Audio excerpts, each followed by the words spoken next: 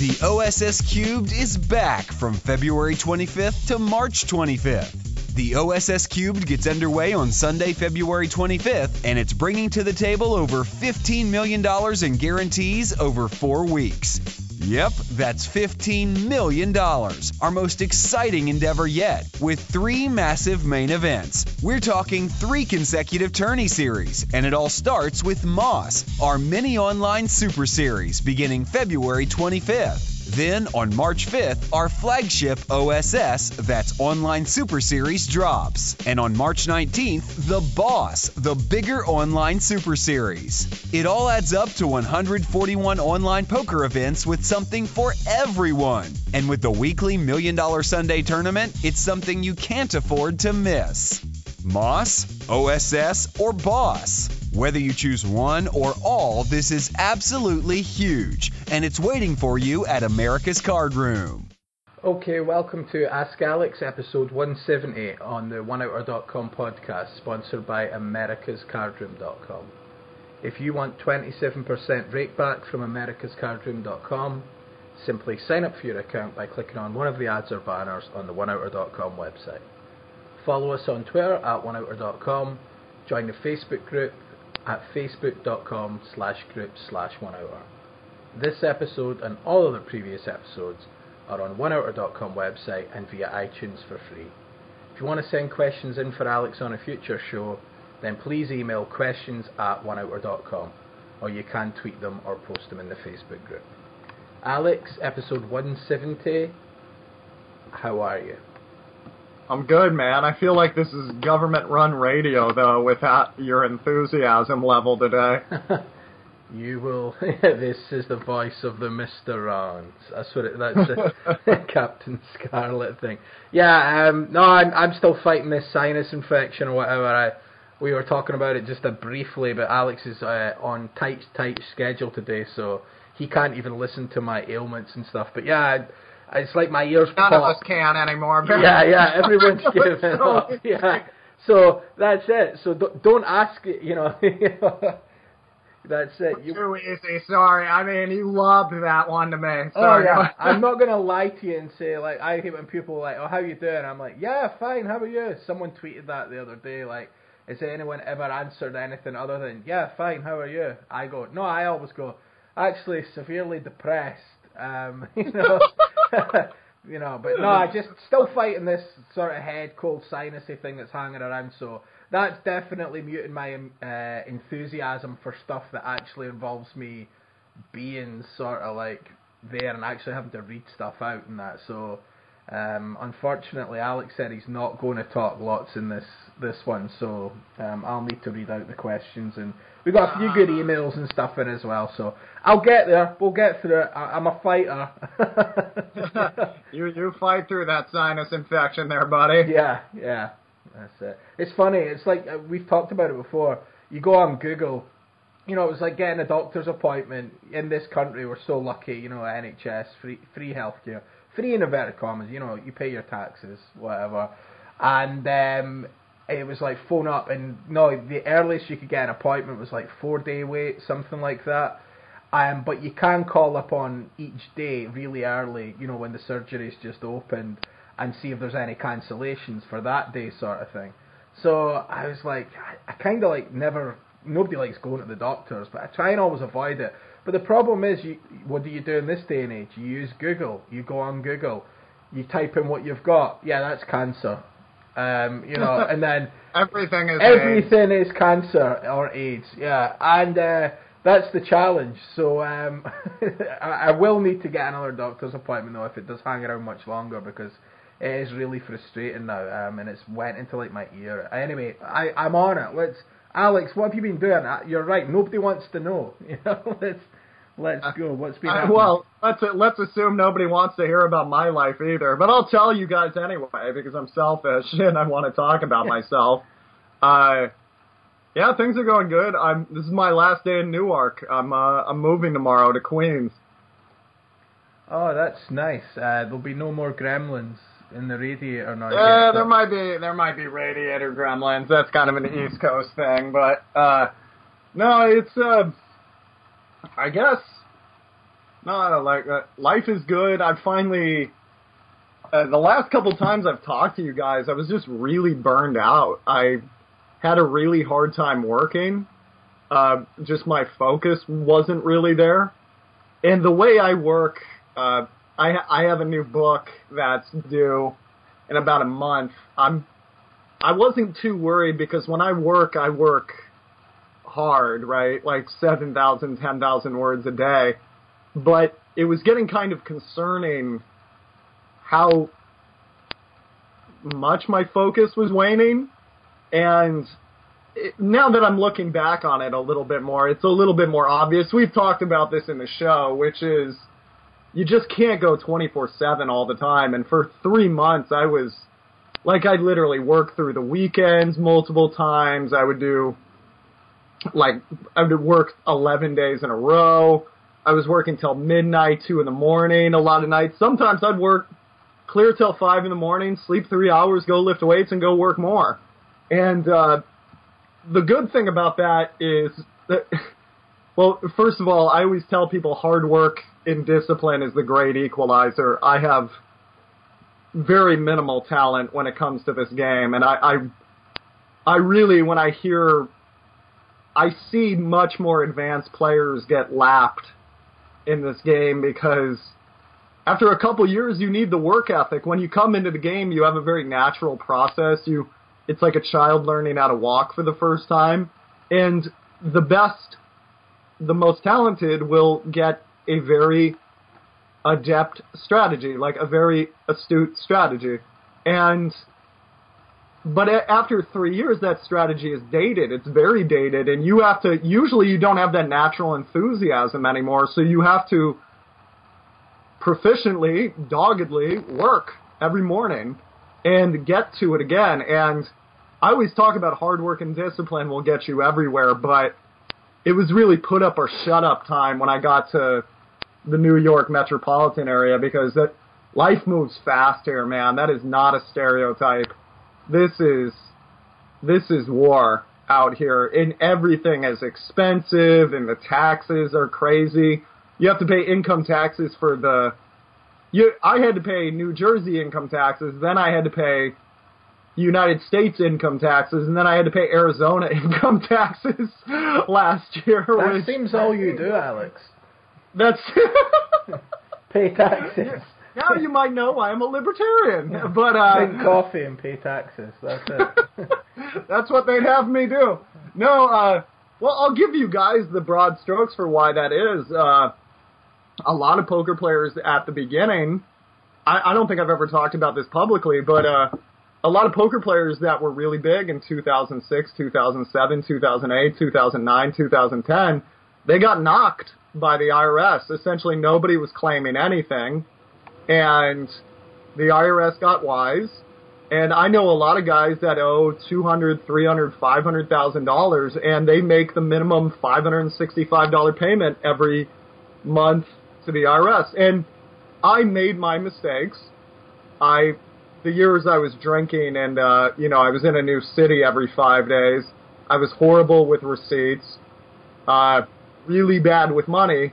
I actually came forward to the IRS and I said, look, I owe you guys this much money, but I don't have it, to be quite frank. And they were really good with me, but you have to pay them eventually. And I'm getting to the point I'm almost done, right? But that's been that's literally been a 5-year process, right? And now I'm starting to make the kind of money where you can take care of that pretty quickly. But yeah, drink coffee and pay taxes. That's the big thing, right? Well, it kind of slows you down when you have to keep paying them. And then, you move to somewhere like New York or New Jersey, they just, they take your money and they're like, okay, that was fun. It's like, well, what do I get for that? And it's like, well, you got public transportation here. It's like, but I pay for that. That's $40 every week to use, right? Yeah. But yeah, anyway. No, it was really put up or shut up time when I got to the New York metropolitan area because the good thing about here is all the opportunity in the world is here, and relatively for the advanced world, taxes are low. A lot of people pay 25% here, whereas I think in the United Kingdom, you guys pay like 40, right, or something like that. Depending on levels of income. Top earners 40% up to 50%, I think. Okay, yeah, which is and we have that too. Like if you're making a ton of money, you pay 50%, but most people pay 20% here. 20, yeah, which it's the same here. It's like 20, 25 for most people. But yeah, the United States, like pretty low taxes, pretty low regulation, but they're not going to help you with pretty much anything, right? You know, like there's no healthcare system like you were talking about. There's certain parts of the country that are really cheap, and there's certain parts that are really expensive, and usually the parts that are expensive have a lot going for them. And here, there's just so much. I have so much access to intelligent people who've helped me with my business. I have so many motivating forces around me. And in general, there's just a lot going on for me here. But it's expensive here if you want to live here. And it was the ultimate put up or shut up. And I decided, well, put up. I'm gonna get to the point where I don't need to do 4 or 5 lessons every day to pay for, my mom's health care, my mom's groceries, my health care, my place, my taxes, all that. Like, I'm going to get into a place where my business is that glorious place Tim Ferriss talked about, automated, right? It's funny because there's nothing harder in regards to work than passive income. There is no such thing about there's no passivity to passive income, right? But I'm finally getting to the point where I'm doing pretty well with these recorded lessons. I think the younger generation they don't want a personal lesson, they want a video. They grew up on YouTube. Yeah. Right? Yeah. So they want videos, they want intense strategy videos. I just looked at the market. I noticed people thought I was insane when I started this. I said, I'm going to sell individual videos. And they said, poker websites are closing left and right. And poker training websites are closing left and right. And they offer thousands of videos for $19.99 a month. Do you think you're going to get somebody to pay $100 for 4 videos? I was like, not only do I think that, I know that. Because I looked at those training websites and I noticed whenever you posted a theory video, like that video would get 20 times as many hits as any other video, and people would just be lighting it up like, oh, this is exactly what I want. I thought if I could bring this to the market for a very good price, people will eat this up alive, right? But, it takes time to get there. But yeah, I've been doing 4 or 5 lessons a day, working Saturdays, working a lot of weekends, and trying to have fun when I can, but most of the time it'd be like me at a concert, like falling asleep and things like that. And yeah, I finally, the last couple of weeks, I've had to slow down and go like, hey, I'm moving in with my girlfriend. Like, you can't be, you can't be around someone else all day and be in like attack killer mode. You can't be working till 2 a.m. and be in attack killer mode. So I stopped taking as many clients. I've taken like 2 students in the past like 3 months. Normally I'd take like 40. And I got it down to the point where I have like 20 openings next month, right? I've gotten most of the lessons down. So I got to the point I could move in with my girl and I wouldn't be working in overdrive the whole time. I'm going to have to work quite a bit to get the book done. I'm a little behind my schedule, but I think I should be okay. And yeah, just recently, Barry, I've been feeling like rest is really important. It's really, I know that sounds ridiculous, but I never really understood that in my adult life. They always talk about in the United States, like, oh, don't mind him. He grew up during the Great Depression, and he's just going to look at money differently than you, and he's going to look at work harder than you. And I thankfully I didn't grow up in a depression, but I did. Family was on government assistance. Services would get cut off in our house. Eventually, we lost our house. Things just weren't so fun growing up, and going from that to a normal life, you get into the habit of just like something bad could happen, and you end up working all the time, because that's actually a very lazy way to deal with it. A very good way to deal with that would be like, okay, time for me to go to therapy and work on this, because I'm going to put people around me through a living hell if I don't get it in my head that I can relax. But yeah, last few weeks I've been working out like 5 times a week. Been watching some spring training baseball, reading a little bit more. My new thing is, do you like audiobooks, Barry? Like Audible? Yeah. God, dude, I'm addicted to them. Newark, New Jersey, by the way, is, maybe I've mentioned this on a show before, but that's the headquarters of Audible. So they've actually done a lot with the city here, and I just love it, man. My new thing is I put on some sports biography or something like that. Those always really get me, because I like the stories of the old pros, like trying to get it together, trying to make one last go at the big leagues. That just gets me going in like a childish way. And yeah, I put on my sleeping mask and I put in my earbuds and I just listen to that for 30 minutes and drift away. And you're just so relaxed after that. It's so much better than watching TV. I like TV too, but it's like staring at another screen, right? It's not as restful. Oh, I did actually watch a TV show, by the way. This is a big thing for me. I finished Westworld, which turned out to be pretty good. Have you seen that show? No. It's fun. It's got Anthony Hopkins. It's not as good as everybody says it is, but it's pretty good. But yeah, I've been trying to be like you, Barry. I'm trying to chill. Maybe we can talk movies at some point. Oh, I saw a movie recently too, Annihilation, Natalie Portman. Good stuff. Lots of sci-fi I've seen recently. Yeah, man, I'm chilling. I gotta move tomorrow, and yeah, I don't have a whole lot, but I'm gonna try to give away even more. I'm getting really into this like minimalist philosophy. Have you ever noticed, Barry, kind of when you show up in a hotel room, how calm you feel because everything is so clean? And well, hopefully, if you're in the right hotel, maybe not some of the places I was on the tour, but you ever notice how good you feel in a hotel because it's so empty and so clean? Yeah, minimalist. I'm big on that. I'm really big on that. I'm trying to, like, my girlfriend and I, in preparation for this move, we're just throwing away everything, dude. Like, she's made 4 runs to the Salvation Army. I gave away, between my move from Kearney to Newark, one of my friends here, she's an older lady from Honduras, and I just gave her family, like, all the clothes I never wear anymore, and they're my neighbors, so it's kind of funny just seeing the husband walking around with death metal shirts and stuff like that. But it's also nice to see because I just want somebody to use it, right? And I'm not using it anymore. And yeah, that was the other. I don't know.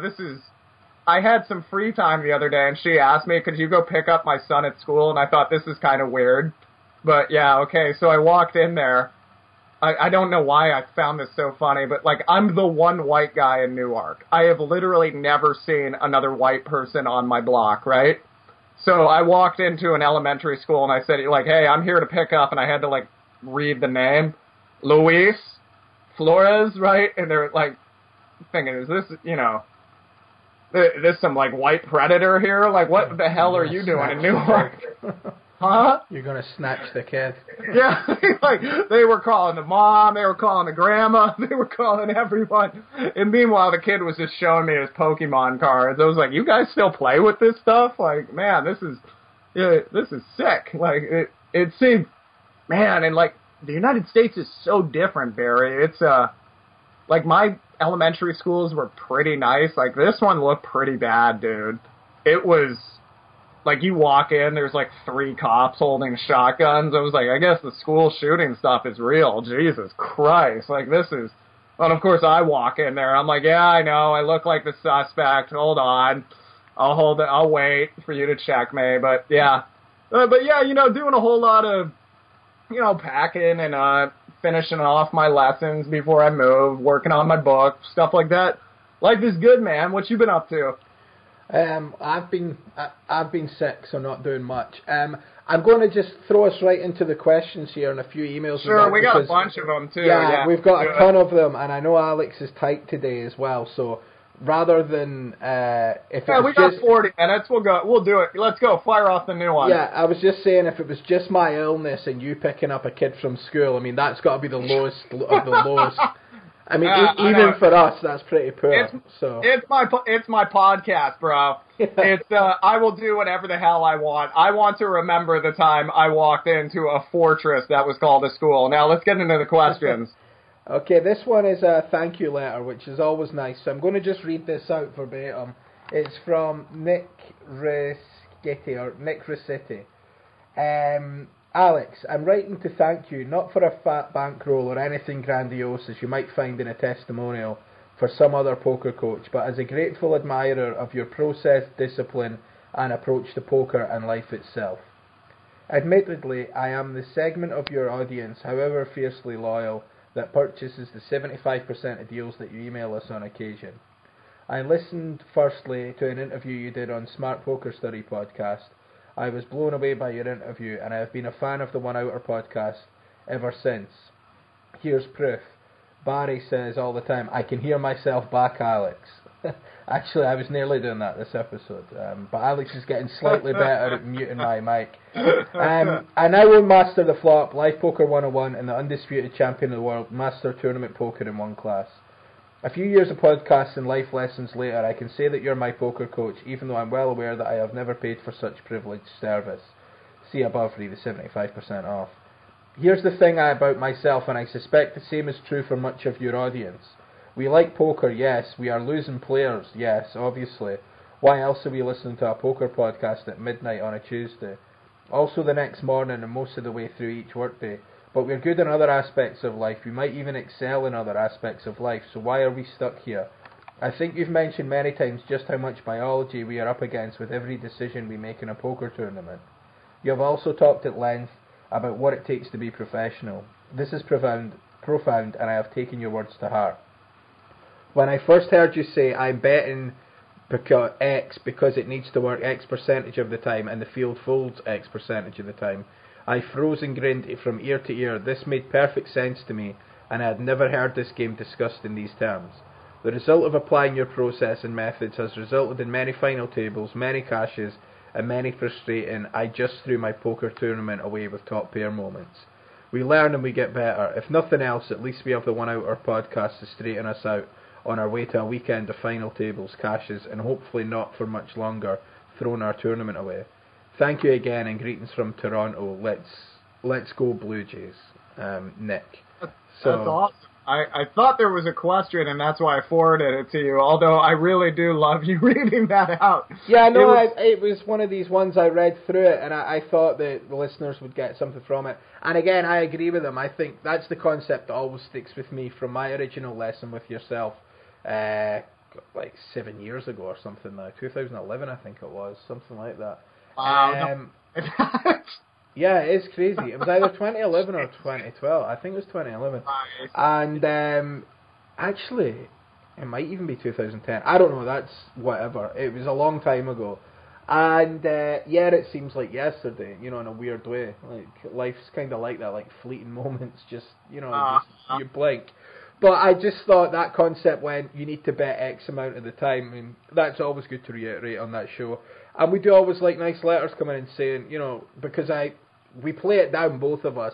We're kind of self-deprecating in terms of the podcast, etc. But we know tons of you email in questions, tons of you send in thank you letters. I don't read every one of them out because I don't want to just be Trump, like retweeting all the positive fan mail and just coming on and reading all the positivity. But it is good now and again to when someone takes the time like that to write in an email of that length to read it out. But yeah, don't make a habit of it, please, because I don't want to just read all those emails out. You can massage my ego as much as you guys want. You go ahead and send them in. We might not read them out, but I'll I'll read them. Yeah. So thanks for writing in, Nick. So the first question we'll go into is from Brad, and he's actually sent in two questions, so we'll give him them. Alex asked for these to be bumped to the top of the list just a few hours before the show, so I just picked the questions out because there was quite a few emails. Question 1. I have played in a few tournaments like the Friday $130 at the Orleans, which is full of crazy players who call any 2 cards and think it is even better and more enticing to get into 4, 5 and 6-way pots early on with garbage hands.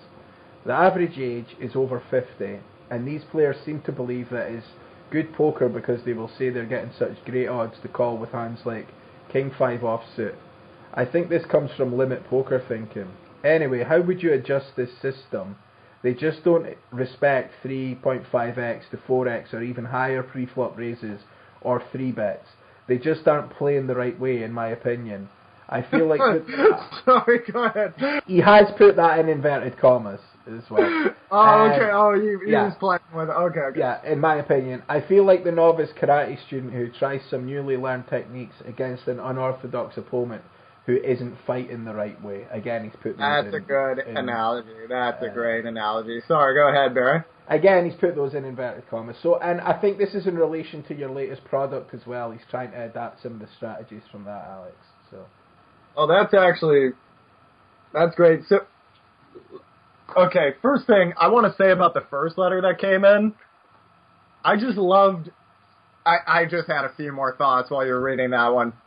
I loved it that the guy said, we're losing players, but we love the game, and we're successful in other things in life, and we just love having this before we go out for another weekend of final tables and shortcomings and all that. Like, didn't that just make you love poker again, Barry, reading that email? And when you were reading it out, too, that made me really love it. You made it come alive for me. I felt like we needed a moment to realize that was a great letter. Because that's really what the show is about, and I think that's why you read that letter out, is we're all still figuring this out. This is a tough game. This is a really tough game. And, yeah, it's supposed to be fun, and I really love that gentleman focused on it's supposed to be fun, and it's supposed to be about playing final tables and stuff like that. That was, I made a final table last week. I finally got to play some poker, too, Barry. That was pretty fun. I made a final table last week at a 10K guaranteed, and it's just like it's so magical to play online poker still to me. Like, you could be... I was at the corner store getting like a coconut juice, and then like an hour later, you're like playing for thousands of dollars. Like, who gets to do this? So amazing. I just love that first letter. I just wanted to say thanks for that before we got in. But on that, what I was just going to say regards that, because the reason I did read it out is because it did resonate, and I thought it would resonate with a lot of our listeners. And again, going back to like our usual delivery, like we'll be self-deprecating, but no one's kidding anyone on here. The work you put in poker, you know, I do zero work, but the work you put in, it definitely deserves the rewards. And people who follow it and key, you know, is applying it, buying one of your products, whether it's first out or whether it wait till a discount, whatever, buy your product and then put that into practice. They will get results. And it got me thinking about, you know, the poker. You made a final table and you know, online, etc. And this guy said, oh, we play for the final table. If you actually think about it, you're actually only playing poker. The game has no end. The stakes are sort of limitless or within reason limitless. You know, you can keep playing. You don't win a tournament and then, oh, you've won a tournament now. You can't ever play a tournament again because you've won yours. So even, like, people feel, I get this sense, like, people are looking for this, like humans do. They want to start, a middle, and a finish. So they've started, it was all fun, then they've realised the reality of variance, or they've ran bad, or they've bust so many bankrolls. Then they start studying and applying it, and then they expect, well, where's the finish, the third part?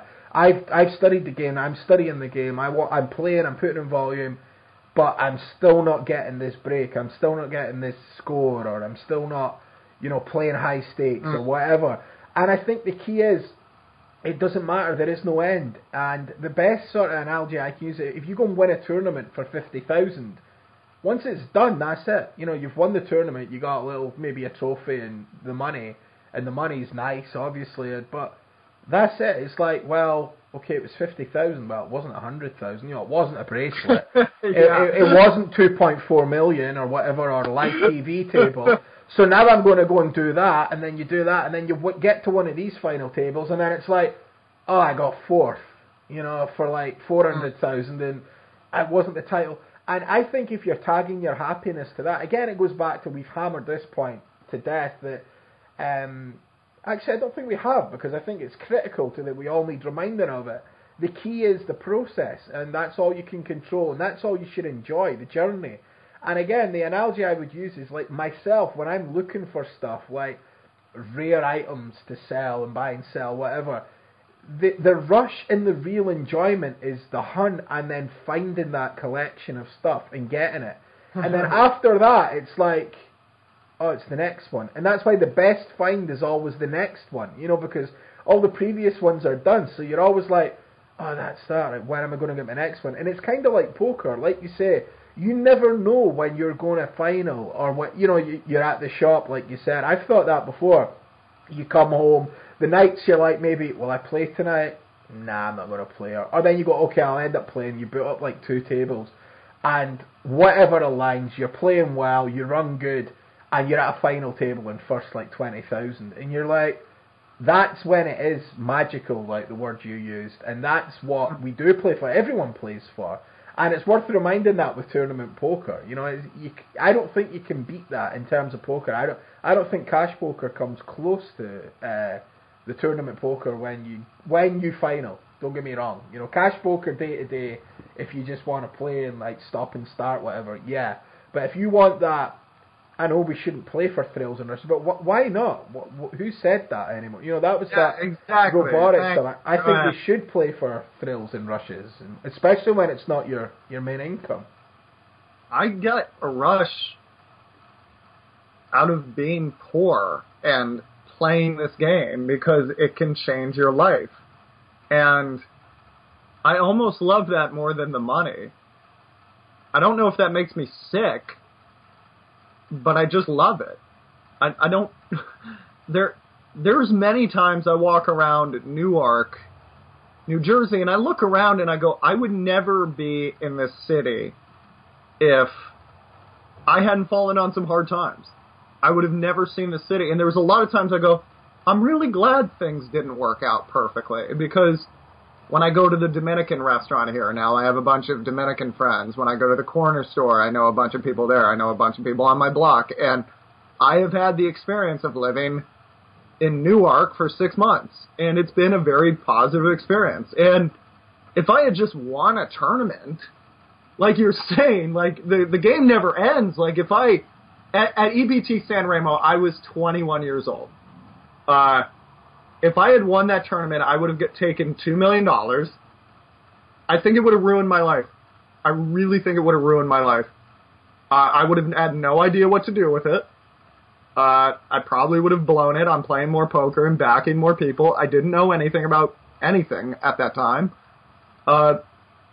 Furthermore, it would have deprived me of many of the best experiences in my life. I got really, what I think is good at poker, because we discussed the work ethic here that I have, and I'm very flattered when you guys bring that up, because that's one of very few things I have quite a bit of, I don't know if the right word's prideful, but I'm very protected about. Like, I'm very protective of my work ethic and very concerned about my work ethic and the hours I put in and the quality of those hours. But to be fair to others who haven't done that, it's very hard to put in the work if you don't need to.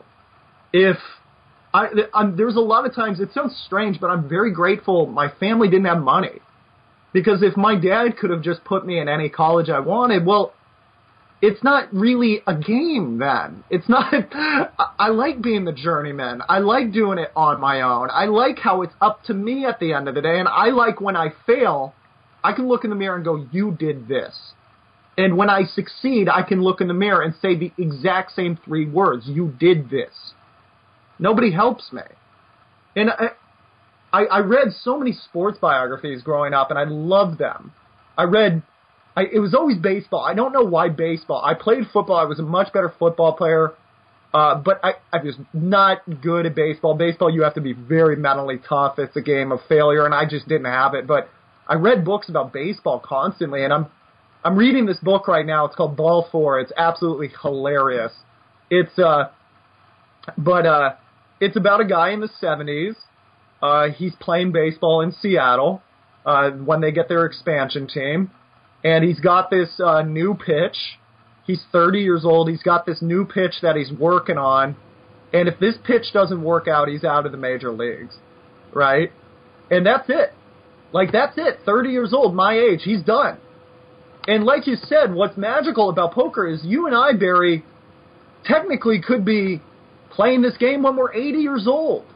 If we take good enough care of our body, we could be great players at 80 years old. That's another 50 years, or for you, like 22. I'm just kidding. There. I don't know if you keep wheezing as we get on these podcasts, buddy. I'm starting to get worried. But I know. Sorry, it was getting too serious for me there. I had to break up the tension. But it is amazing that, like, we could, if I played poker heads up with Doyle Brunson, I think he'd stomp my ass. Like, I think he'd beat me up. Like, he's that good. And he's got to be in his 80s now. Yeah. Yeah, and he's not the picture of health either. I've heard he really loves dessert. But, like, I've honestly heard that multiple times. Like, what was it like playing in Bobby's room with Doyle? He loves dessert. What? I do as well. Yeah, I love it.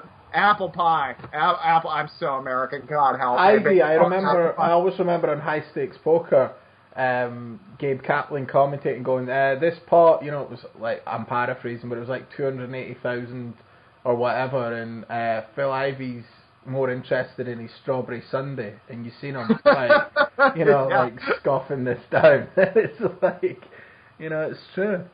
It is true. I mean, well, you have to be a little different at that point to get that far, but that letter really captured, I think, like, the beauty of the game, which is also, anybody listening to this show could beat me any day of the week. Like, I know all the tricks that work against my tricks, and I can apply them, but you can catch me. You can catch me any day. I'm never going to catch Michael Jordan on a bad day and beat him, right? The guy could be blindfolded with one arm behind his back. He could shoot better than me. But it's amazing to me listening to... I was always fascinated with journeyman athletes, you know what I mean? Like going from different city to different city, trying to make it work, trying to find that form, trying to find something real in a world that's usually dictated by zoning restrictions and who's your dad and what's your skin color. Just finding something real in that just seems so beautiful to me. And then it just kind of occurred to me today, like, holy hell, I've been that dude. I had to. This is like the 6th time I've moved into a place, right, and like had to buy everything for it. Because I had to do that in Seoul back when games were popping there. I had to do that in Europe when things were going really well there.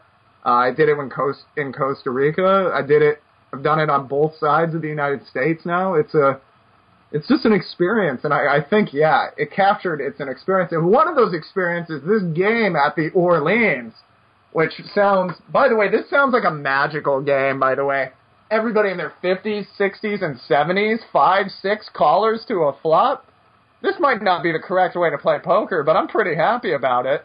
But just like you said, even though you might be a karate master, if you come out and get into a drunk pissing for distance contest with the local drunk at the bar, he might just kick you right, in the male region and get one over on you. And it sounds like that's happened to you a few times here.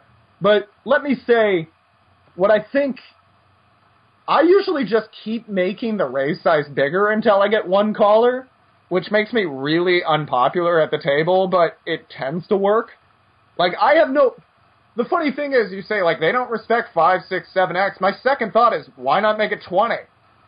It sounds like there's one guy there that would flash you. Why not make it 20? Now, I'm letting you know, you're going to go through buy-ins like water, but you can stack people like nothing. I've done this. I've played in wild games like this before. Me too. And they're fun. Yeah, rebuys. Yeah, you just make it 20X. they call, you hit a pair, get it in. Have fun, right? And another thing, I do a lot of limp re-raising here. One of my students is so good at this. He does it a lot in tournament. He's so smart. He's in his, because he's in his 50s, I think, and he'll just limp in the way people do in their 50s, and then, like, one 22-year-old kid will, like, ISO raise him, and he'll get really pissed off looking and jam on the kid, and the kid, like, makes a hero call with ace-10, and he just tables his aces, like, nice job, buddy. Like, well done. And everybody goes, that's such a terrible play. I'm like, you just committed 52x with ace-10. I think he beat you, right? I love this thing. Have you ever seen this, Barry, at the card room, like guys in their 20s and 30s? Like, if an old guy beat you, he must have gotten lucky. It's like, and or he beat you, right? It's actually better to say he beat you, then you can develop from it. But if you just say, you know, he got lucky, you can't do anything. But yeah, I just make it 20x there. A lot of times I just limp in. I let somebody raise, and then I come over the top. Always trying to get one guy. I'm not going to lie, it's not pretty. There's a lot of times I just make it 20x and everybody folds to me. But the great thing about those games is they'll start going, you're ruining the game. And somebody's going to try to call and slow you down. And, well, then expect the fireworks. But, yeah, the way I play those, if that's a 1-2 game, I'll either lose 600 or I'll make 2,000. There doesn't seem to be anything between the two. And yeah, if you have 3 of those sessions in a row, it hurts. But I think that would be best for you. Now, let's hear the second question. Yeah, the second question is, have you seen the big blind pays the ante structure that the Aria, Wynn, and soon other rooms like the Venetian are going to adopt? The cost per orbit is the same, but the antes start out from level 1 and the big blind posts it. It saves time making change, theoretically, and a dealer can get in maybe 10% more hands per level. Later in the tournament, though, it seems to penalise the short and medium stacks. I think it forces more all-in confrontations and makes tournament poker even more aggressive and based on short-term luck in terms of who will finish in the top 1 to 5 places. How would you adjust the you've got master? He's put just the initials of the system, and I'm gonna get it. So how would you adjust the master tournament poker in one class system to the questions above? Thank you very much, Alex, and thank you, Barry, for such a great podcast. I don't like this. I haven't thought about it till just now. Literally. I heard it was a thing and I ignored it because I'm really good at pushing things out of my head when I have other stuff to do. But so what's the deal? They pay all the antes, like everybody's antes? I have not looked at it, Alex, either, but I saw people tweeting about it or something when I was on Twitter. Or let me see what he's got. He's got the big blind pays the ante. So the big blind pays the ante structure that the Aria, Win, and Suna. The cost per orbit is the same, but the ante. So they're just paying 9 times the ante if it's a 9-handed table. Do I have that right? I'm assuming so. But it sounds to me like, but I don't know. Big blind pays the ante. So is it just the big blind putting in the ante from the off, from level 1 as well, or in the antes? Or is everyone playing the ante? Because I played online tournaments on Stars where it's been from level 1, the ante gets posted. Everyone pays the ante. You know, it's like right, but so everyone puts it in. Yeah, everyone puts it in. Well, I hate this.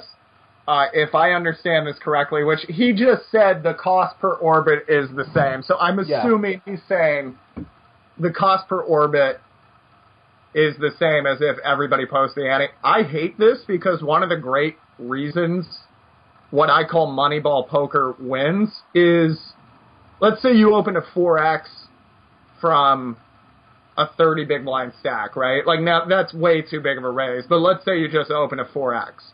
Or 3.5. Everybody thinks you're weird. You open from the cutoff, everybody thinks you're weird, but on the button there's a guy with ace-9 offsuit, and normally he would have 3-bet you with any ace, but now he's kind of weirded out and he folds. The guy with pocket 4s in the small blind, these are extreme cases, but I've seen it happen.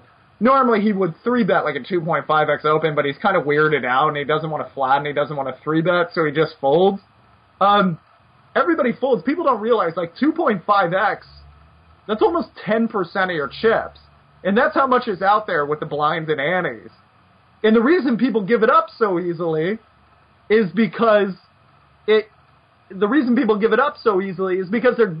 giving out such small amounts, right? It's like, oh, it's just an ante chip, whatever, right? Whereas if I got that big blind coming along with that big ante, I might play a little bit more. And by the way, playing is usually not a bad idea. So the other thing I hate about this is right now there's this huge leak, which is if you open at 3.5x, your most likely caller is going to be the big blind. And 9 times out of 10, if you take they'll have Jack 5 suited and they'll call, right? Because that's what you do with 2.5x. So, and I want to play poker, so I call. But calling Jack 5 suited with 3.5x, a lot of times you'll do the card runner's EV calc, and the guy's losing money. And it's like, well, that money's got to go to someone, so it's probably me, right? Now, this guy has more invested in the pot, now he's got a profitable call, and I think he's going to play a little...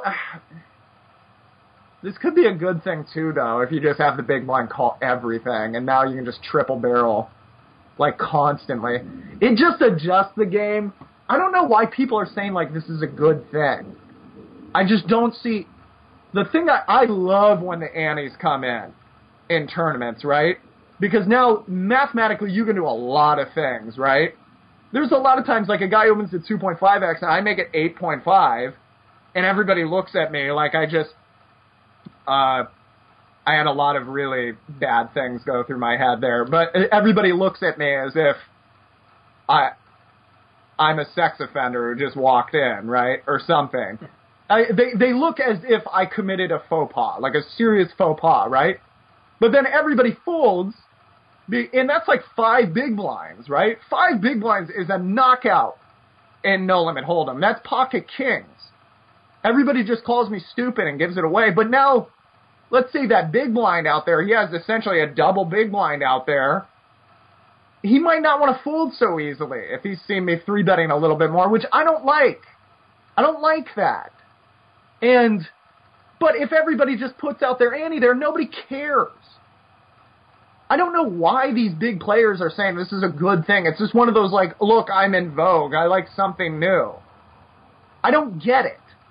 Is there something I'm missing, Barry? Like, you pay more attention to poker media than I do. Not recently, again. Okay. Yeah, good job, Barry. Barry's trying to find King Tut's tomb or whatever with his antiques, right? His vase.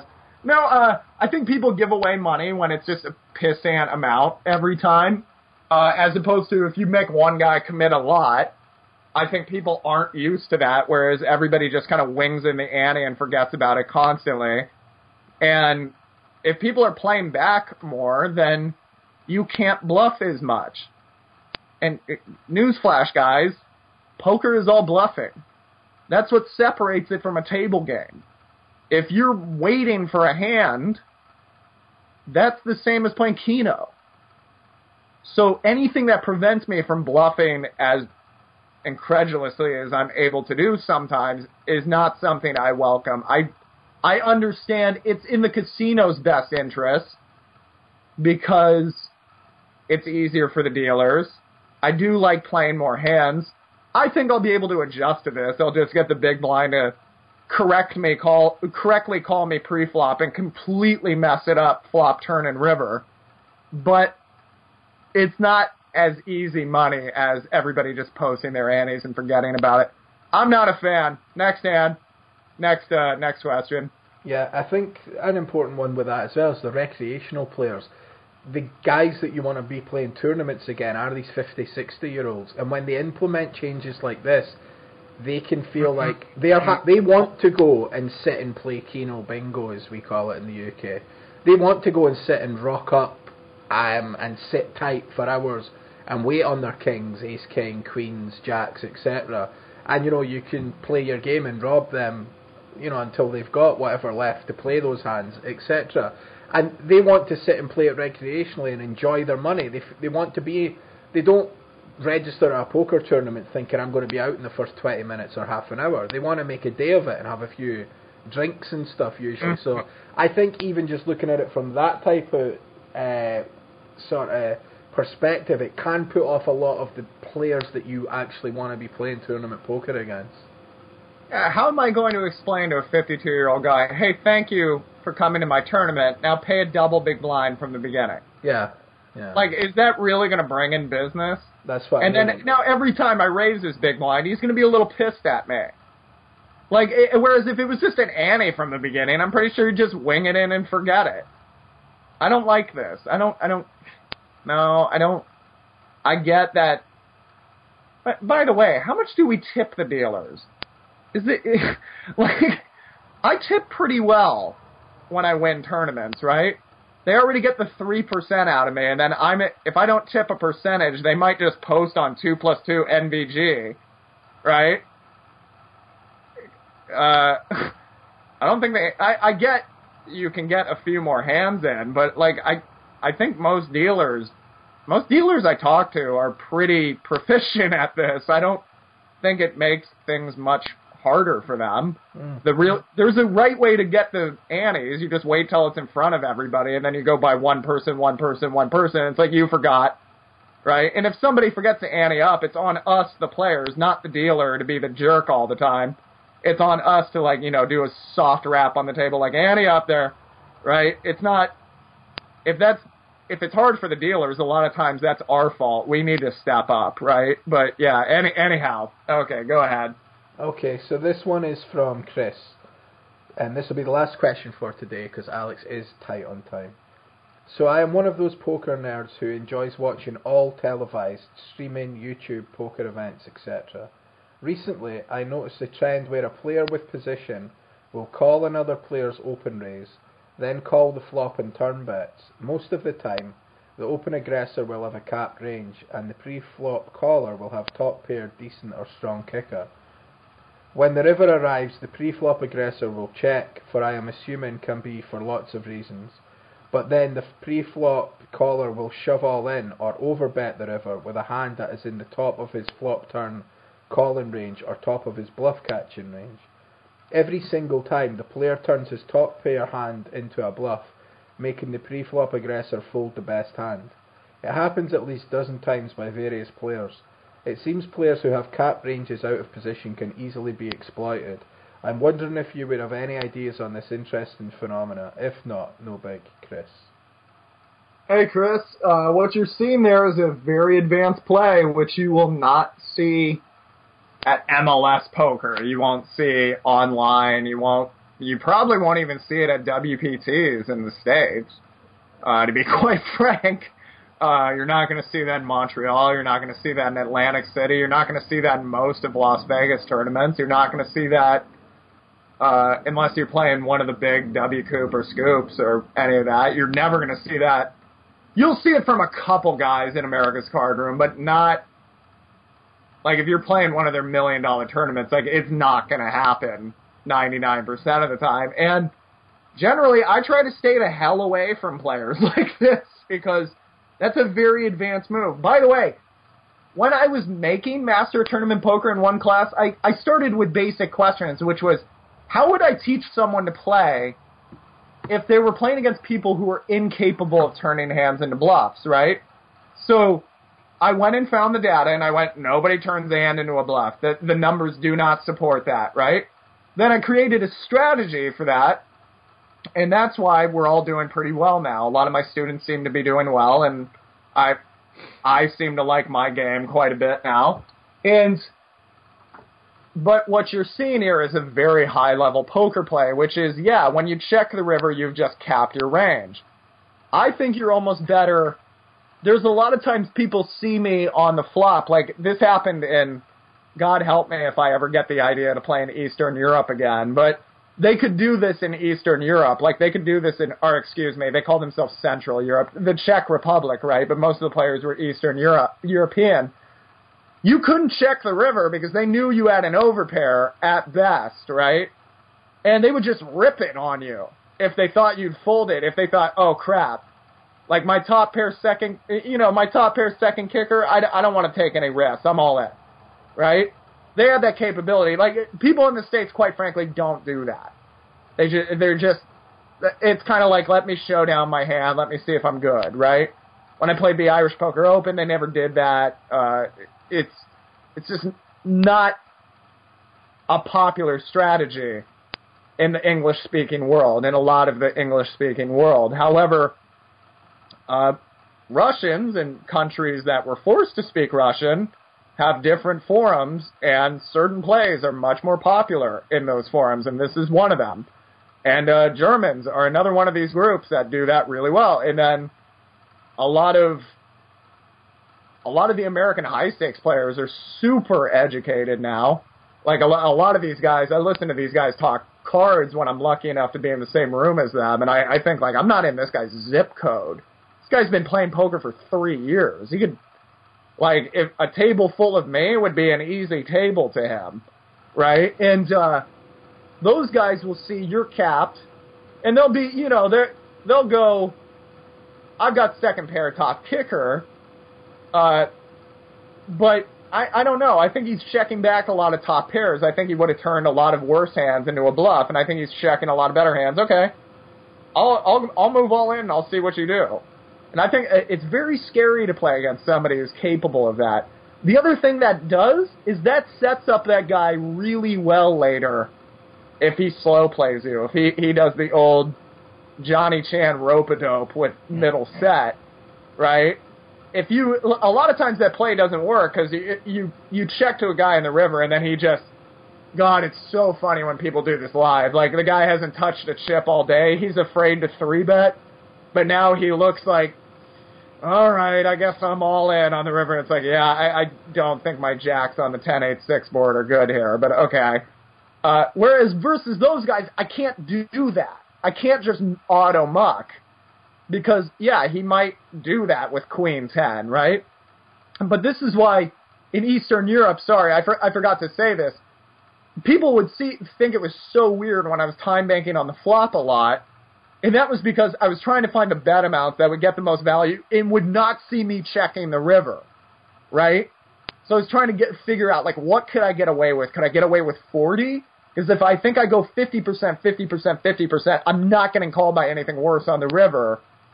But if I go like 30% on the flop, he's going to know I'm trying to set it up for a triple barrel. So, like, what can I get away with? Will 38% work? Does it have to go to 40 and change? Could I just get away with 40? What cards am I going to triple barrel on? In this kind of poker, it's really fun for me as an intellectual enterprise.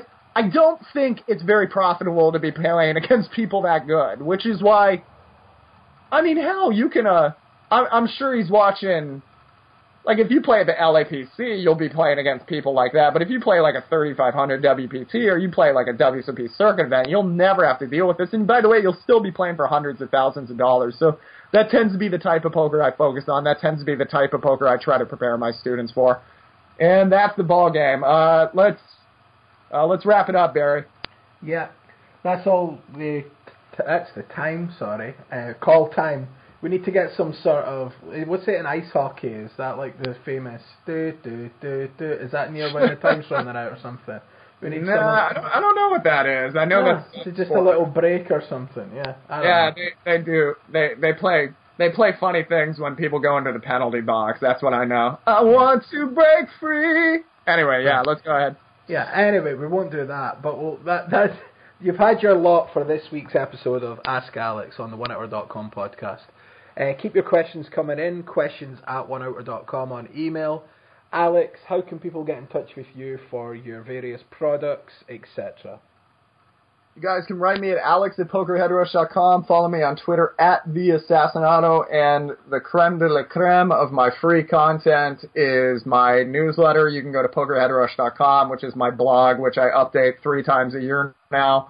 But no, if you go to my blog, there's book reviews, trip reports, stuff like that, some of the more fun stuff. And you can sign up for my newsletter in the top right. And that newsletter comes out 4 or 5 times a week with new content, new articles, exclusive articles, podcasts, YouTube videos, all that good stuff. So be sure to sign up for that.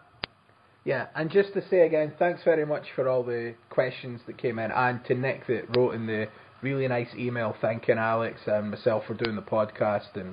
And we do hope that everyone does get stuff out the show, and we know that you do, so do keep the questions coming in, because as always, there is no show without any questions. It is literally me talking about sore heads and aches and pains, and Alex going for a coffee. I mean, that is it.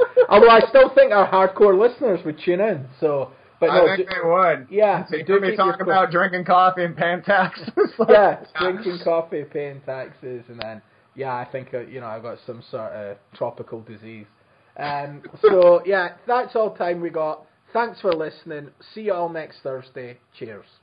Cheers. The OSS Cubed is back from February 25th to March 25th. The OSS Cubed gets underway on Sunday, February 25th, and it's bringing to the table over $15 million in guarantees over 4 weeks.